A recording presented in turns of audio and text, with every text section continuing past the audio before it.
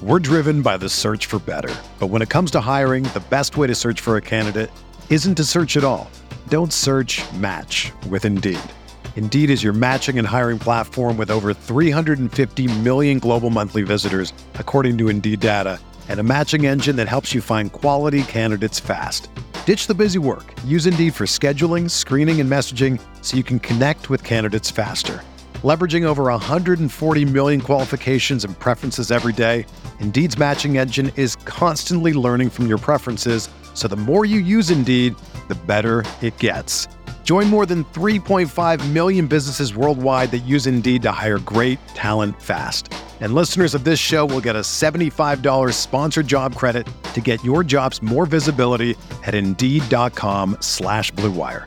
Just go to Indeed.com/Blue Wire right now and support our show by saying that you heard about Indeed on this podcast. That's Indeed.com/Blue Wire. Terms and conditions apply. Need to hire? You need Indeed. This podcast episode is brought to you by Coors Light. These days, everything is go, go, go. It's nonstop hustle all the time. Work, friends, family. Expect you to be on 24/7? Well, sometimes you just need to reach for a Coors Light because it's made to chill. Coors Light is cold lagered, cold filtered, and cold packaged. It's as crisp and refreshing as the Colorado Rockies. It is literally made to chill. Coors Light is the one I choose when I need to unwind. So when you want to hit reset, reach for the beer that's made to chill. Get Coors Light in the new look delivered straight to your door with Drizzly or Instacart. Celebrate responsibly. Coors Brewing Company, Golden, Colorado. As you make plans this season, consider convenient COVID-19 testing from Quest. Get the same test hospitals use without a doctor visit. Simply order online, select from drive-through or at-home options, and get the results sent securely to your phone or computer. It's a great fit for your busy life. With over 20 million COVID-19 tests processed, you can count on Quest. So order your test today at questcovid19.com. That's questcovid19.com. Crossing route, Gurley makes the catch 20. First down, he hurdles. Far side of the field, stays on his feet, inside the 10. Todd Gurley making his case for MVP. He throws back shoulder. Higbee reaches out and makes an incredible catch for a first down. Off his back foot, he throws to the end zone. Cooper Kupp leaping to make the catch. Out of bounds, he has it for 6.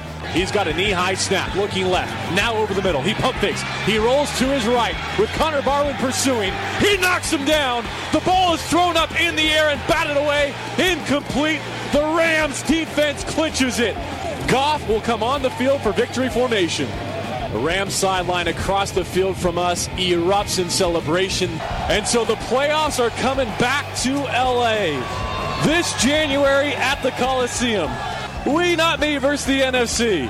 And for the first time since 2003, the Rams are NFC West champions.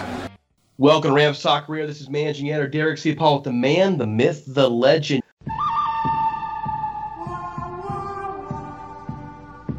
Norm Hightower, another edition of the Rams Talk Radio podcast. Before we get into it with our guests, just want to go ahead and ask, if you enjoy the work we do, to head over to iTunes. You can use a 5-star review. You would enter your contest for a $50 gift ticket over at NFLshot.com, which I hope you're spending on Ram stuff, not this Falcon stuff that we have, our guests. Don't want to do that. But also, SoundCloud, Stitcher, iHeartRadio, Google Play, Android, Player FM, and don't forget IEBeatRadio.com, which airs our show on Wednesdays, Saturdays, and Sundays at 10 a.m. Pacific time. Okay, so appearing today on our show as part of our tour in the league is Aaron Freeman from the Locked On Falcons podcast.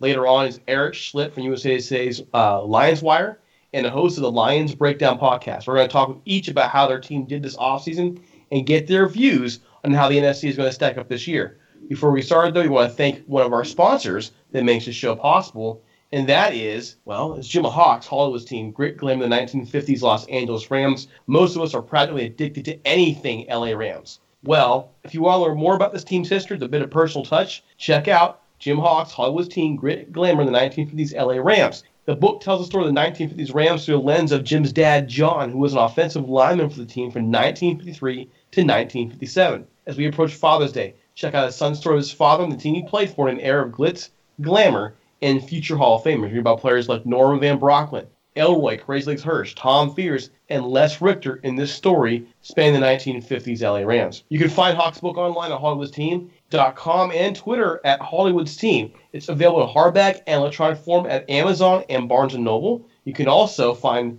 this book, Hollywood's Team, through various other booksellers on the internet. Folks, I read this book. It's stinking good, okay? If you want to get into the history of this team, 1950s, an era where the franchise emerged, where Hollywood emerged, this is a great opportunity to learn about it. It's well written. It's a great story about a person's father and the legacy he left behind. So again, check it out. Hollywood's Team, Grit, Glamour, and the 1950s Los Angeles Rams by Jim Hawk. All right, so first of the show, Aaron Freeman from Locked On Falcons. He was also on the show when we previewed the Rams-Falcons NFC wildcard game and provided a lot of great insight for us. So we can't wait to hear what he has to say today. Aaron, welcome back to the show. How are you? Thanks for having me back, guys. I enjoyed it last time. I hope I enjoy it tonight. Well, let's get right into it. The Falcons just made Matt Ryan the highest paid player in the league this offseason. How did the Falcons work around this big contract when playing their 2018 offseason? And how does this contract affect the Falcons down the line for their future?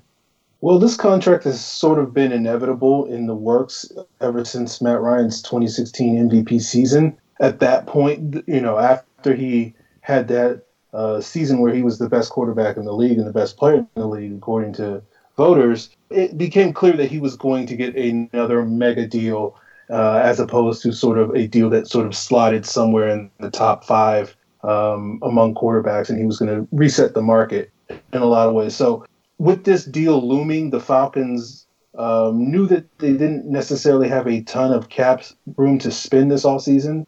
Had they gotten this deal done earlier, maybe in February or March, maybe they would have had a little bit more money to throw around back at the outset of free agency. But they knew they were going to have a pretty quiet offseason.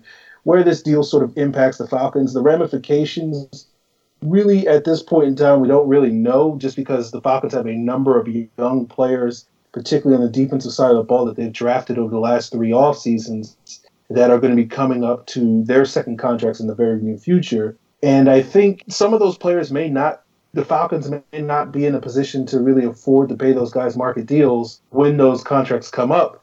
And really sort of at this point, where one of the big questions are going to be, who are those particular players that may not be able to be kept around? The Falcons are currently working on contracts with Jake Matthews, their top pick in 2014. They're coming up on deals with Grady Jarrett, who's going to be a free agent after this season, who was a fifth-round pick in 2015, but has sort of arguably is their best defensive lineman at this current point. But it does leave deals for other starters like safety Ricardo Allen, who's coming up at the end, who's also entering a contract year. You have Vic Beasley, who they exercised a fifth-year option on that keeps him around to 2019, so they can sort of punt that decision on what his contract is going to be. But then at the same time, they have guys like Deion Jones and Keanu Neal, Devondre Campbell. They also have, after that, Tack McKinley, as well as anybody else that they have from that 2017 draft class and the 2018 draft class. So there's a lot of unanswered questions in terms of the fallout of the Matt Ryan contract, but I think the Falcons are more than happy to have him at that price tag, because that means, there's another 4 or 5 years of him playing in Atlanta, and they know if they have a quarterback secured of the caliber of Matt Ryan,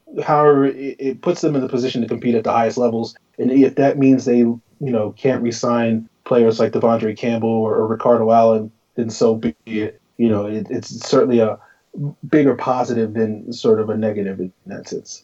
Hey, Aaron, it's Norm. Glad to have you back on the show. The Falcons weren't incredibly active in free agency this year. What is the most important move that they made this offseason? Probably in terms of securing issues that they had, and I'm sure you guys are very familiar with these issues because your team was able to exploit them quite effectively in the postseason, was sort of upgrading that right guard position with the addition of Brandon Fusco. While Fusco with the 49ers is by no means a great offensive guard, they hope that he can provide a little bit more consistency than the incumbent in Wes Schweitzer did a year ago. So that's really the position that they plugged the biggest hole at. They just recently picked up Terrell McClain, where they really needed to sort of get more bodies to sort of replace guys like Adrian Claiborne and Dontari Poe, who were going to, if they had been re-signed, they wind up leaving for Carolina and New England, respectively. if they had been retained, they would have been big contributors on the interior along with Grady Jarrett. So they just picked him up. He's not necessarily going to be a huge difference maker, but he certainly gives them a solid run defender in the middle to sort of fill the void that Poe left in the middle. But really, in terms of the move that moves the needle the most, the move that's going to have the biggest, most obvious impact on the field is probably the selection of Calvin Ridley with their first-round pick. Really, their expectation for what Ridley will provide is a more explosive element in the offense that was missing last year. With sort of the team, one of the issues that the team had in the transition from Kyle Shanahan to Steve Sarkisian last year as offensive coordinator was that it really sort of marginalized Taylor Gabriel, and the team is hoping that Gabriel, who was a real big factor in their sort of record-setting offense in 2016 with his explosiveness and his dynamic abilities down the field, they're hoping that Ridley can sort of provide some of that. So if there's one player that you're going to look at that's going to say, he made a significant difference on the team, it's probably Calvin Ridley. So you mentioned the draft, Calvin Ridley. How did the Falcons fare in the draft, and what were their worst and best picks?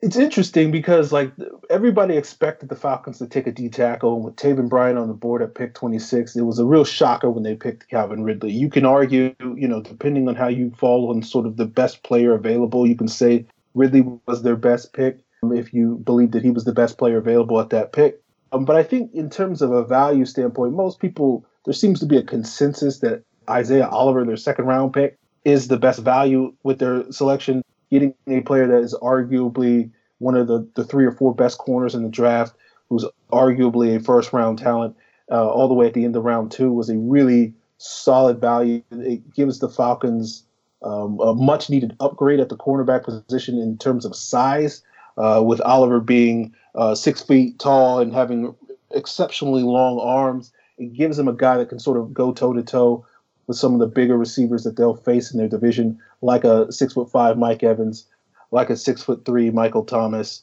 among others. And so they really were lacking that on the defensive side of the ball at that cornerback position. In terms of their most questionable pick, it's hard to pick.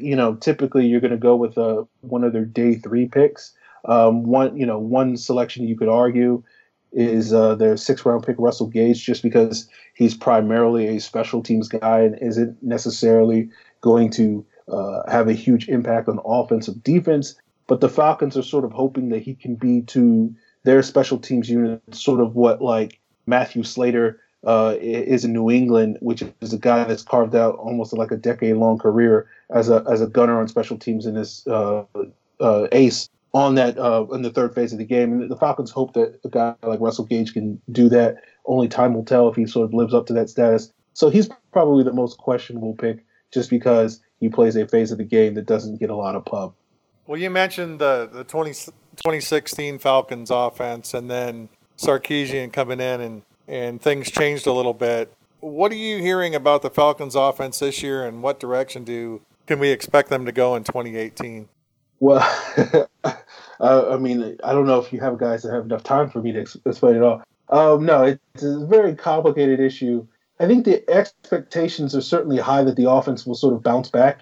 Maybe not to the heights that it was in 2016, but certainly will live up a little bit more to what the expectations were going into last season, where the expectations were that the team would regress in some ways, but they regressed at sort of a historic level when you look at other comparable offenses like their 2016 offense that were scoring at that rate. Nobody suffered as much a regression, historically speaking, as the Falcons did a year ago. So there is an expectation for the pendulum to sort of swing back.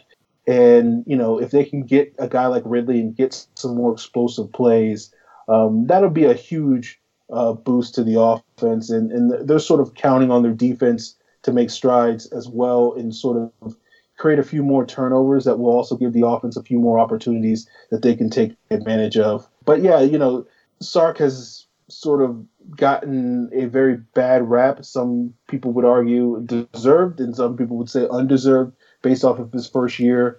Certainly he doesn't have necessarily the pedigree that Kyle Shanahan had when he first joined Atlanta. So it's a big question whether or not Sark is going to live up to those standards. To a lot of Falcon fans, in particular. There's a very short leash on Sark. I don't think the team necessarily has that. So I think they're going to sort of figure it out and hope that, some of the things that they started doing a little bit better in the second half of 2017, they'll be able to pick up where they left off in a lot of ways and sort of be more akin to the offense that they were at times in 2016. Well, you do sound a little bit doubtful here. What's your gut? Is your gut saying, hey, this offense will be back next year, or are you still thinking, I'm not so sure? I think they'll bounce back to a degree. I don't expect them to sort of lead the league and be blowing people away like they did 2 years ago. But I think they'll be a top 10 sort of offense in terms of scoring potential, maybe potentially pushing into the top 5 range. If you were asking me who's going to score more points next season, the Rams or the Falcons, I'd probably put my money on the Rams. I think that's what the smart money is. But I think the Falcons certainly have ability to sort of close that gap and maybe, if you're gambling on it, maybe make you sweat a little bit down the stretch about whether or not you're going to win that bet.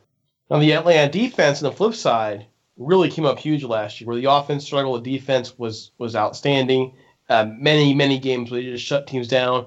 You mentioned Don Terry Poe. He's gone. So what are their prospects for this season? On paper, how does that look? Yeah, they have a lot of young players, as I mentioned earlier, with those guys coming up on their contracts. But they have a lot of young players that you can argue haven't necessarily sort of hit their peaks just because they've only been in the league for a couple of years.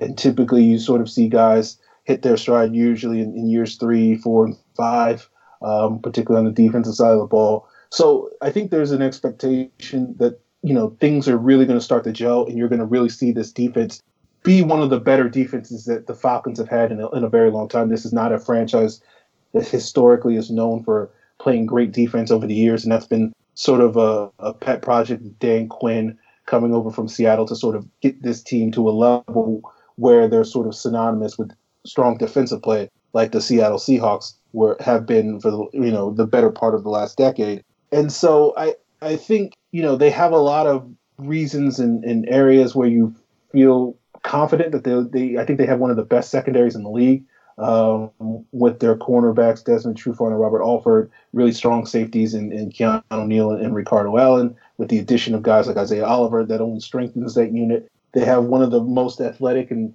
fastest linebacker core in the league. They're not necessarily the stoutest guys when it comes to, playing downhill and defending the run, but they play sideline to sideline. They're outstanding in coverage, and that's really sort of where the NFL game has been going the last several years. And so they certainly are in the vanguard in that sense in terms of having these fast, athletic linebackers. The real question is going to be the pass rush. With losses like Poe, with losses like Claiborne led the team in sacks last season with 9.5.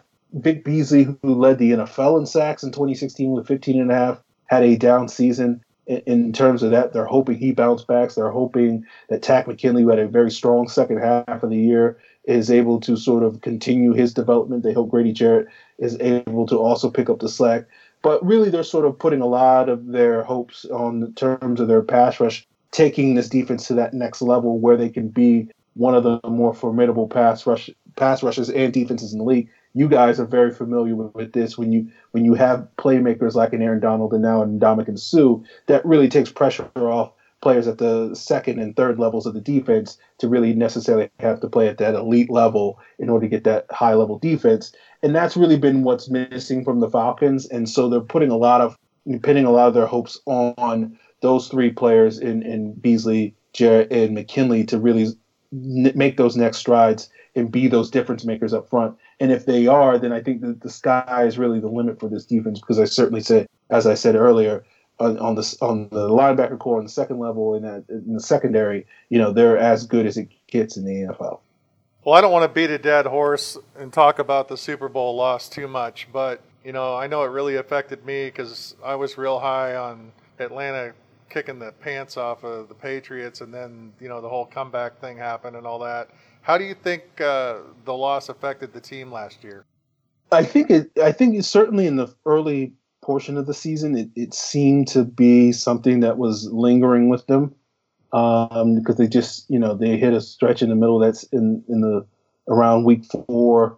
where they came out hot 3-0, and then in week 4 against the Buffalo Bills, they struggled in that game, and then they sort of lost 3 straight to some questionable AFC East teams. And I think they sort of got out of their funk in the second half and finished the season with a 6-2 record. As you guys know, they went to the playoffs and were able to make a little bit of a run, and almost were in a position at the end of that Eagles game to win it and go to the NFC Championship game to sort of at least be in a position to avenge themselves, I guess, in terms of the Super Bowl. I think, last season was sort of a year where they could get that monkey off their back, and by winning a playoff game and being in contention at the end in that Eagles game sort of was their way of showing people or showing themselves that, they're not going to be defined by that Super Bowl loss. You can argue that they had another disappointing end to the season with the final few plays of the Eagles game as well. But it is one of those things where I think they were able to sort of break through that mental barrier last season, and I don't think it's going to be an issue that lingers too much in 2018. And I think, it's really going to boil down to what they do on the field more so this season than last year, where that sort of cloud was hanging over their head for, I think, a significant portion of the 2017 season. All right, so are the Falcons good enough now to compete for the NFC South title? And what are the chances right now, in your view, of making it back to the Super Bowl? I think the chances are pretty good. I think they're certainly going to be in contention in the NFC South. As a long-time observer of the NFC South, it's hard at this point in time in the year to place any bets on who's the favorite, just because there's been such a topsy-turvy division over the years in its existence. If someone said that the Saints are the favorite, I don't think I would be too much disagreeing with that, but I think the Falcons are certainly right there with them. I think the key for them to sort of compete at the highest levels and potentially face the Rams maybe in the rematch in the postseason, maybe in the NFC Championship type of format, maybe. I think, is pretty good, because I think if the offense can sort of get back to being at least a top 10 unit, and if the defense can make that leap and be a top 10 unit, it's hard to say that when you have top 10 units on both sides of the ball that you're not one of the better teams, one of the 3 or 4 best teams in the NFL. And I think that's really where the Falcons are expecting to be able to say that they're not just as they were in 2016, which was a super dynamic, amazing offense, but with a pretty mediocre defense. And then for large portions of the 2017 season being a very mediocre offense with a pretty good ascending defense. And I think they're sort of hoping that both of those units get to the same level and be at the top of the league. And I think if they do, then I think the sky is really the limit on sort of where this team's potential is. All right. Hey, Aaron, once again, thanks so much for coming on the show. You always give us good insight about the Falcons. And I by the way, I would love to see a rematch. I didn't like the way that game ended. I want another shot at this. This is personal. It's not a negative view of the Falcons. You guys played a great game. Yeah, I would agree with that. And they came out, played a very good game, probably a little bit better than I was expecting. I can't recall exactly what we talked about in that previous episode, but yeah, it was certainly a really strong game for the Falcons. And I don't think we got the best shot from the Rams. And I think it would be curious to see both those teams go toe-to-toe again in 2018. Well, let's be honest. They just kicked our butts in the trenches, and that was all it took. And hopefully we've redeemed ourselves in that area. But yeah, you guys walked all over us in that game. It was not fun to watch as a Rams fan, but Atlanta played very well.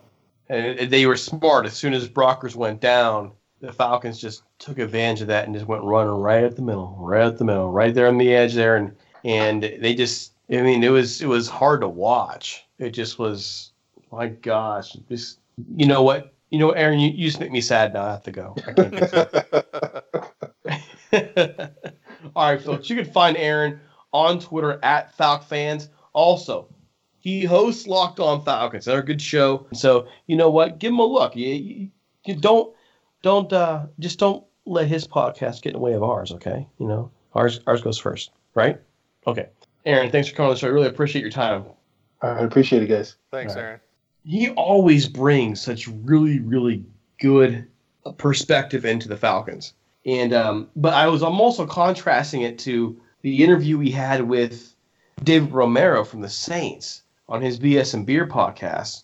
And I'm not sure if this podcast will be out before we'll release this one before that one or not. But in that podcast, he mentioned that he really didn't think the Falcons were that big of a threat. And I think what he was really kind of getting at was there are certain gaps in the Falcons roster, like Dontari Poe leaving, that make them not as much as a threat as maybe other teams would be. He even stressed more Tampa Bay coming up this year. Finally, if Jameis Winston can figure it out. So I don't know. I mean, I'm big on the Saints in that division. I'm also big on the Falcons. I like how the Falcons have been doing things the last couple of years, and they walked over us. So I'm not sure how to take all the conversations we've had with the NFC South guys in the last couple of days. Well, it'll be hard to tell. I mean, that's a tough division as well, and any one of those teams can get on a run, and you just never know what's going to happen. I'm not a huge believer in Sarkisian. I've got a lot of familiarity with him from Washington and, being a Pac-12 guy and that kind of stuff. So I don't know that offense will ever be as good as it was, with Kyle Shanahan, but they're gonna have to step it up in order to compete against New Orleans, I think, this year. But didn't he do a solid job coaching Washington? Yeah, he did, but right now he's not a head coach. He's an offensive coordinator, and I don't know that that's his – I just don't know that he's at the NFL level if that's his forte or not. Fair enough. I mean, he's got so many skeletons in his closet. You just don't know what you're really going to get from him, to be honest. Yeah, that's very true. I mean, I hope the guy, for the sake of his career and the sake of his family, that everything's going to be fine, but it's not necessarily a sure thing, right? No, it's not. We'll see how it works this next year. I hope it works out well for Atlanta. Atlanta's a good team, and I'd love to see Sarkisian, not only get his football life together, but get his personal life together too, and be happy for everybody. Hey, before we move on to our next guest, let's thank our longtime sponsor from the Golden Ram Barbershop. If you're looking to support one of your own in the Orange County area and like the old school barbershop experience, check out the Golden Ram Barbershop at 13755 Golden West Street in Westminster, California, 92683. Sal Martinez opened up his shop as a shrine to the Rams on the day the team left for St. Louis and has kept the light on ever since. He's by appointment only, so give him a call at 714-894-RAMS or 7267. Use the promo code RAMSTALK so he knows that we sent you and get a discount on an already affordable haircut. The Golden Ram Barbershop is open Monday through Friday from 8 a.m. to 6 p.m. and Saturday from 7 a.m. to 4 p.m. One more time, give Sal a call at 714-894-7267. A visit to his shop is worth it to just enjoy the Rams memorabilia and also have a great football experience and conversation and that old school barbershop experience. Trust me, folks, you won't regret it. Sal even managed to make both us ugly guys look pretty good when we left there. So give him a call and set up an appointment. And also, hey, we're looking for sponsors for the 2018 season. This is a great, inexpensive way to get the word out on your business. Our numbers are growing very fast. I actually went through the day and was stunned. And stunned. Some podcasts that we taped almost a year ago got some major hits of late, not even sure why. So the numbers are growing. So if you're interested in some fairly cheap advertising, I think it's pretty cheap, reach out to us at ramstalk1945@gmail.com or leave us a voicemail at 657-666-5453. We do have a media kit ready to get out to you, and we hope that you consider us. If anything, you can put some ads up on the site as well. All right, so our next guest is Eric Schlitt from USA Today's Lions Wire and the Lions Breakdown podcast. Eric, welcome to the show. How are you? I'm doing good. Thanks for having me on. Thanks for being here. Yeah, and I know it's a little late for you. For those who don't know, a lot of podcasters, myself included, we have home studios, man. We got like kids upstairs screaming and crying, So I'm glad he made it on right on time. Okay, so Eric, right out of the way, let's get this question out of the way because this is going to be the elephant in the conversation. What on earth is going on with the Matt Patricia story? And could this lead to him losing his job, or is the national media blowing this out of proportion? What's really going on?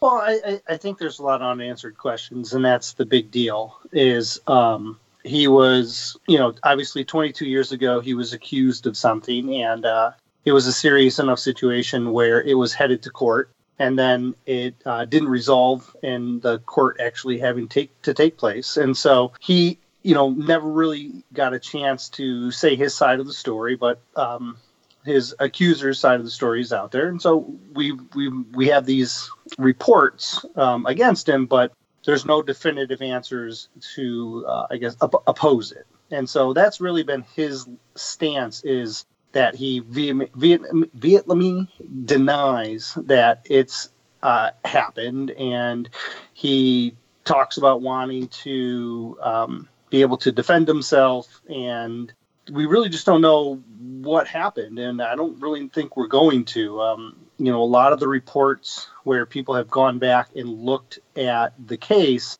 and they've talked to like arresting officers and the sheriff in charge and even the jury members, no one recalls the case at all. And so with witnesses, memories deteriorating, and as the years have gone on, and a real lack of evidence new evidence that is probably on the frontier, my guess is that it is a story that will have a lot of question marks, but it will. We've probably seen as much of it as we're going to.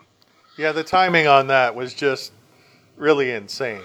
He's been a high-profile coach at the Patriots for such a long time, and now he's a head coach with the Lions, and then this story just suddenly comes out. The timing on it's horrible. Yeah, it's the off season, and then unfortunately, one of the things that happens in the off season is that there's stories like this come up, and this is if it's true, it's a horrific story, and if it's not true, then he's being accused of something he didn't do, and that's equally as bad. So it's a bad situation all around, and it's not something that Lions fans are real happy about. But it's it's a story that people need to know. It's something that is out there, and but I don't know where it's going to go from here. I don't see, short of the accuser coming forward and reaccusing, I don't know what else is going to happen, because it just seems like it was so long ago, and it's never been brought up previously. I just don't know if anything will result in it other than just we've done our investigation and we're satisfied type of situation. So just to clarify then, you're not even, I asked you, could you lead to him losing his job? The jury's out. You can't wait to tell at this point. I don't think it will. Something new would have to show up, because based on what's out there now it's a he said, she said.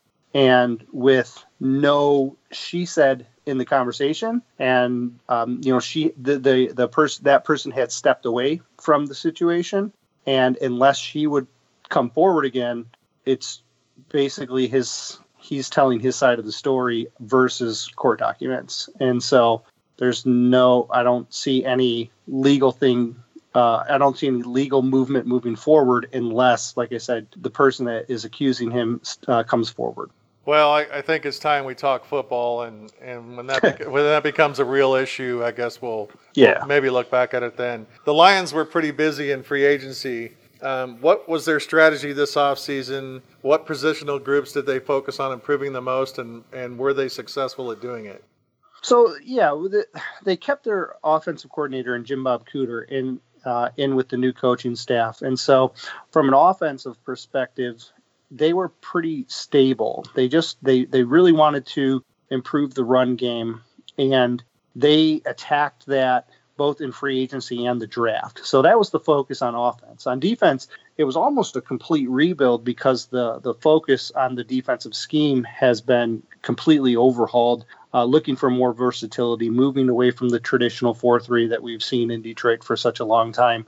It's been more focused on getting the types of players that would fit into the system. The defense is still progressing, but the offense is very solidified, and I think they're really happy with what they're going to put on the field offensively. Defensively, there's still a lot of question marks, though. Moving a little bit towards more of that offense, just one really simple question. Why didn't Eric Ebron pan out in Detroit? Well, there's a few reasons, and the biggest one was price tag. He had a very high dollar sign attached to him this offseason. And with the way that the offense was being structured and the draft capital and money that they put into their receivers, I believe there was a shift in philosophy.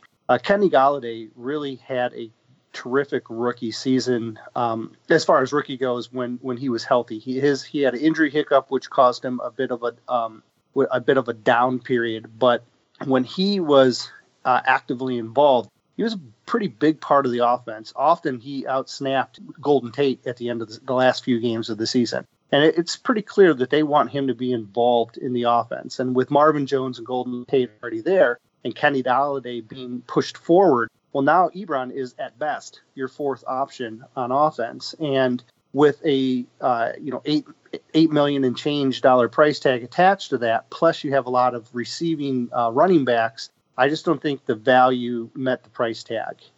There's also some rumors that there were some personality conflicts between him and management, and they were looking to go in a different direction. They drafted tight end Michael Roberts previously in the previous year's draft, and they liked his progression. They were willing to go out and buy cheaper free agent options in Luke Wilson. And so I believe they felt they could get the same type of production out of what would be possibly their fourth target on offense at a much cheaper price.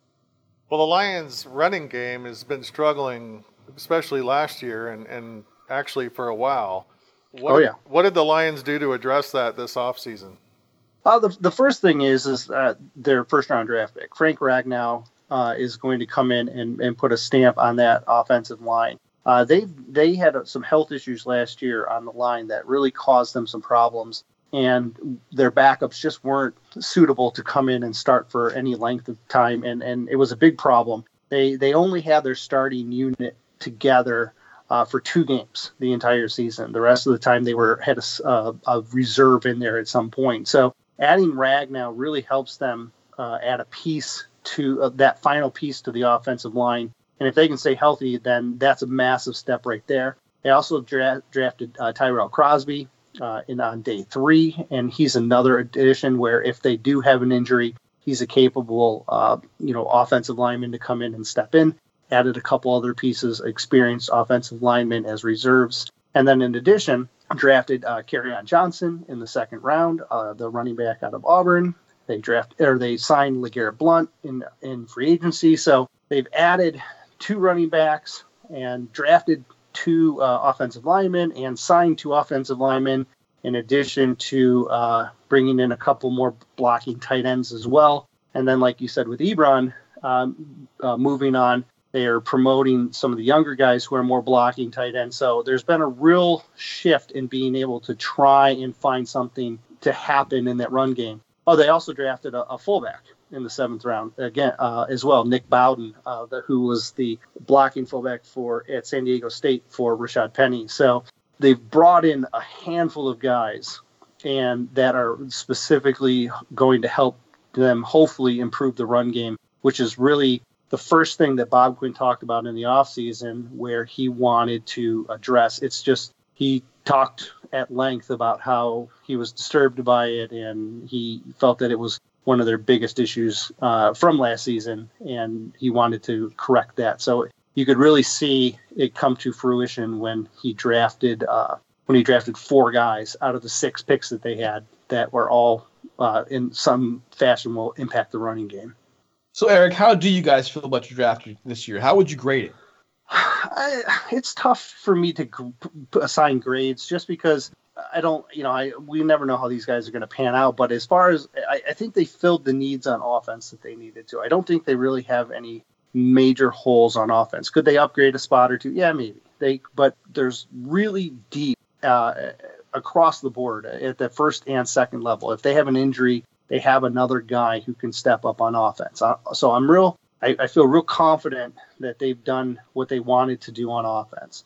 On defense, they added they only added 2 guys in the draft, but they added a handful of other guys in free agency. Now, I'm not sure how those guys are going to pan out. There's a lot of question marks about how the defense will be run, and where do these guys fit, and who will play where. One of the standard lines this offseason for defensive free agents, when they're asked what position they'll play, they have a very coy, I don't know yet, I don't know exactly what I'm doing. And they all kind of have this, aura of mystery about what they're supposed to be doing, because they've been sold on this concept of they're going to run a multiple style defense. And so they'll be asked to play multiple positions. Sometimes they'll be asked, like, for example, Devin Kennard, he was the first guy that they went after in free agency. He will play this outside linebacker, pass rushing outside linebacker, and sometimes the defensive end, depending on the front. And so he'll have like a variation of roles that he'll get to do. So when you look at the draft, every guy has a role. And so like those offensive guys, like I said, helps fill those pieces in place. But on defense, I mean, we could see them impact right away, or it's possible, depending on how things shake out, they might just be reserves for the next couple of years. So it's hard for me to get a real good feel with a couple of the picks, but I really like what they did on offense. Well, I think that they did a great job with their linemen, getting Ragnow and then Crosby. Everybody who listens to our podcast knows that I have a lot of familiarity with the Oregon Ducks. And I used to cover the Oregon Ducks, and I've interviewed Tyrell Crosby and a few other players. And he was I thought he'd go in the top 30, top 40 picks. So I think that was a great steal for you guys. There was rumors that the Lions were targeting him at pick 52 in the second round. And when they traded up and got Kerryon Johnson, obviously after drafting Ragnow, most of the media didn't think he'd be in play in the second round anymore. But once he fell to day 3, he started to get jumped back into could they maybe go after him again? And it proved that they did. I don't understand why he fell. I know there's rumors about possible concussions, but he said he's never had one. And he's a talented player. I'm pretty excited that he's on the team. I think that he could be a future starter, and I think he's going to be one of the bigger steals in the draft when it's all said and done. For sure. Now, your quarterback there, Mr. Matt Stafford, what is his legacy in Detroit right now, and how is he viewed by both the fans and the media?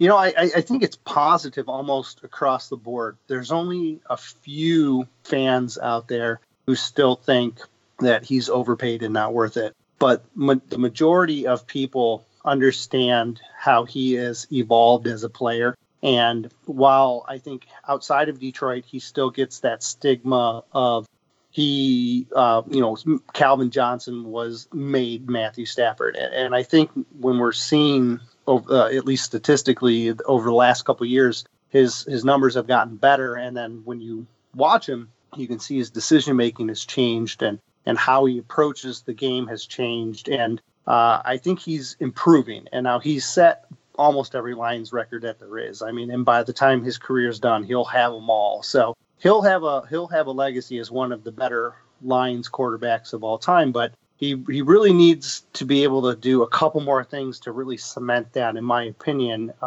This team has not, won a playoff game in a while, and that still kind of hangs over the head. Like you talked earlier about the running game hasn't been good for several years. This is another one of those things that kind of hangs over the Lions. And so if he's able to lead them to a playoff win, it'll go a long way into helping him become one of if not the best franchise quarterbacks that this team or that this franchise has had. Well, right now on paper, the Lions look good enough to compete in the stacked NFC. Where do they fit in within the NFC North? I think right now this is still Minnesota's division. They were all the way to the championship last year, the NFC championship last year, and I feel like they've gotten better. They've changed a couple coaches and they changed their quarterback, obviously. But Minnesota's a very good, balanced team. They can run, they can pass, and they have an excellent defense. So it's going to be hard for teams to get past Minnesota. Now, Green Bay getting Aaron Rodgers back is really going to help them. But that team is getting older, and as it's getting older, the injuries are starting to linger with them, and so they're kind of a question mark right now. I think the Bears are still a little bit too young, so that for me that puts the Lions safely in that third spot, competing for that second spot. And it would take a lot of luck for them to get up and knock Minnesota off the pedestal in the North right now. All right, so our last question here is real simple. How has Matt Patricia affected that organization since he's been hired? Has it been a positive thing? Are the players gravitating towards him? How are they taking him?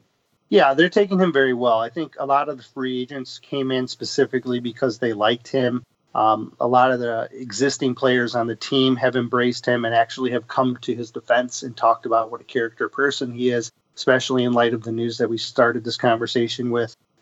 Several of them have said, that they back him and that they support him. So he brings a winning attitude and a sense of positivity, and his way of connecting with people has always been one of his trademarks, and it seems like he's really been able to do that with this team already. And while we haven't seen that impact, we'll get to see that impact more as training camp comes around and as the season goes. But it's all been positive up until this last bit of breaking news has come out. But the players are all very much in support of him, and so is the organization. They back him and have stood by him, and they're very excited to bring in the type of energy and football knowledge that he brings to the organization.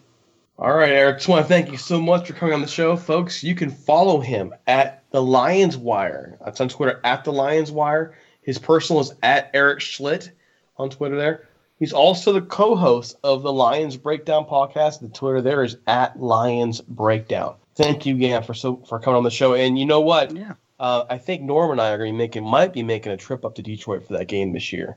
Oh, and, wow. So cool. It might be an interesting prospect to do a joint podcast. I'm not sure if you'd be interested. Yeah, definitely. We can touch base and we can look into that for sure. All right, folks. Again, this is Eric Schlitt from Lions Breakdown, Lions Wire. Again, thanks so much for coming on the show. Norm, what do you feel concerning the Lions this year? The Lions are one of those teams that always seem like they're good enough to compete, but never good enough to win it. And that's I feel bad for them. I mean, I really like to see the Lions do better, and you expect them to do better than they do. The Lions are one of those teams that come to mind. Folks, I had a conversation planned for the Rams on this show today, but we're running out of time, and we do need to kind of just make sure we don't keep you here too long. Keeping you here too long means you tune us out. So let's go ahead and spend a little time with our last sponsor, give our final thoughts, and we'll call it a night. So it is summertime just about in Southern California. It's getting hot, the sunny, visits to the pool. If you're looking to have that pool redone, remodeled, resurfaced, even put a new one, check out Jayhawk Pool Plastering and Remodeling at 4780 East Wesley Avenue in Anaheim, California. Jayhawk Pool Plastering and Remodeling serves in Orange County and the Southland, and run by Jay Hawk, the eldest son of former Ram John Hawk. He built this business on a mantra of fantastic results and amazing customer service. So just head on over to jayhawkpools.com, take a look at their work. You can see the quality of their finishes and in their testimonies that are provided by the customers. And it's actually pretty good stuff, man. So if you're looking to remodel, resurface, or even put in a new pool, give Jay Hawk a call at 714-695-0700. Again, that's 714-695-0700. You can also email them at info@jayhawkpools.com. Folks, it's a great opportunity to support our podcast because they're keeping our lights on. They're having faith that our peeps would be interested in doing business with them. And they are part of the Rams family. John Hawk was a solid player for the team. His family still cheers for the Rams. Jim Hawk wrote a book about them. So if you need this work done, give them a call. If you live out there, I promise you won't regret it. Okay, so that does that. So real quick here, we talked, Norm, about two teams that are solid teams. And are you noticing a theme in our interviews right now? Are you noticing this theme that the NFC, I think, is stacked? Well, it's been stacked for a while, and it's continuing to stay that way. I think the top four teams in the NFC right now, the Saints, the Rams, the Eagles, the Vikings, I think any one of them, should they go to the Super Bowl, will be Super Bowl favorites. And I think you can make the case that the Falcons would be as well. I am serious. I don't like the direction of the Patriots or where they're going. And it feels to me a lot like how the conference was in the early 90s when the NFC had that long streak. Yeah. Wouldn't it be nice to see a Super Bowl without the Patriots in it? I'll tell you, it would be even nicer. If they were in it and we beat them. Yep. The only way I want them in the Super Bowl is if we're playing them. Otherwise, let's have somebody new. But I'd really like to see the Rams-Jaguars this year. I think that'd be a great matchup. It'd be a heck of a game, and it'd be a lot of fun. But if the Patriots do make it to that level again, I hope it's us that gets to go in there and get some redemption. I just wanted to see, lifestyle. I've never forgot Super Bowl 36, never will. I'm not over it. I still think they cheated, but that's just my opinion, not fact. I gotta put that out there. All right, folks, don't forget to follow us on Twitter at Talk Rams or on Facebook at facebook.com/Rams Talk. I've mentioned this before. Right now, I can promise you, we've seen numbers drop on Facebook. The algorithm's hurting us, so fix that. And you can fix it by going to your preferences and choosing us. If you really enjoy our Facebook page, I promise you, we don't talk a lot, but when we post some, it's meaningful. Also, if you don't want to do that, you can join the Rams Talk Room. That's our group on Facebook. That gets a lot of play. Also, you can find me on Twitter at DC Paula, Norm at Norm Hightower. Don't forget it's on iTunes, Stitcher, SoundCloud, iHeartRadio, Android, Google Play, Player FM, and IEBeatRadio.com. So, for Norm Hightower, it's Derek C. Paula. Take it easy. Adios.